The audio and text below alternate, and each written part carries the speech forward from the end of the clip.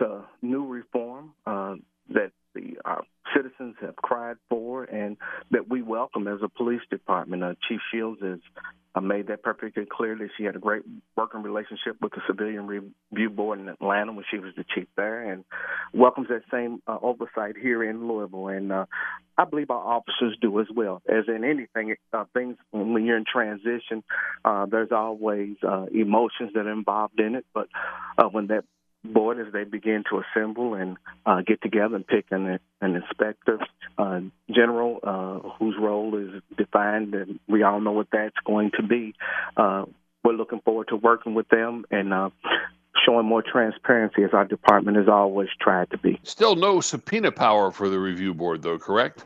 I believe they're still trying to work that out, and obviously that's the state legislature makes that decision, and that's still in the process. And again, that's something that's being reviewed, and we'll see how that goes. It seems to me, and this is just an opinion, it seems very unlikely that 309 is that law is going to is going to move forward here as we get close, as we're at the end of the legislative session here. But we'll see how that goes. Let me throw you a bit of a not a curveball, but a changeup. How about that, Dwight? Let me ask you about this. How you guys tell your story is probably more important than ever now. Over the last year, you've had so many changes in the police, that a police department has been front and center with the Breonna Taylor controversy and many others that are going on. You've got a new police chief now. It seems to me your job actually gets more important every day, because communicating with the public, telling the story, looking at it from your perspective and making that come alive for people probably has never been more important than it is right now. Well, Joe, back when I was a kid, there was a thing called an Etch-a-Sketch, and you made different diagrams and things like that on it. I remember. And as you were putting those lines together, the good thing about an Etch-a-Sketch was that if you didn't like the way it looked, you shook it up and you started over again.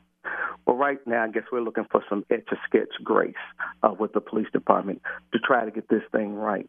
Not that I believe that we were so wrong in the beginning, but obviously there are some things we have to get together, as the Hilliard-Hines report reflected that.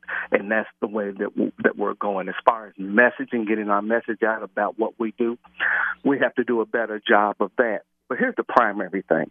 The men and women that come to work for the Louisville Metro Police Department every day to protect this city have a heart of gold, because while most people are running away from things, we're running in. And as long as we have that, we are always open to doing things better, to do things newer. And obviously our bottom line is to protect our citizens and property from crime and things of this nature. Right. And it has to be a change of heart within the community, not just with the police department, as we are working together, because one of the things that's been repeated more than anything is our relationship with the community. And it's not just one segment of the community, it's the entire community.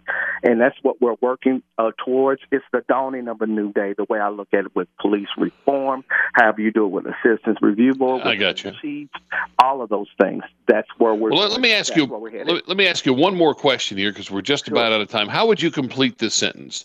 The biggest difference with Chief Shields being in charge is? She is a woman of integrity, one that is very passionate. I know that's more than one word, but there's so many superlatives I could have about her at this stage from first impressions. I'm just excited that she's in charge, doing new and great things, and it's going to be good for Louisville.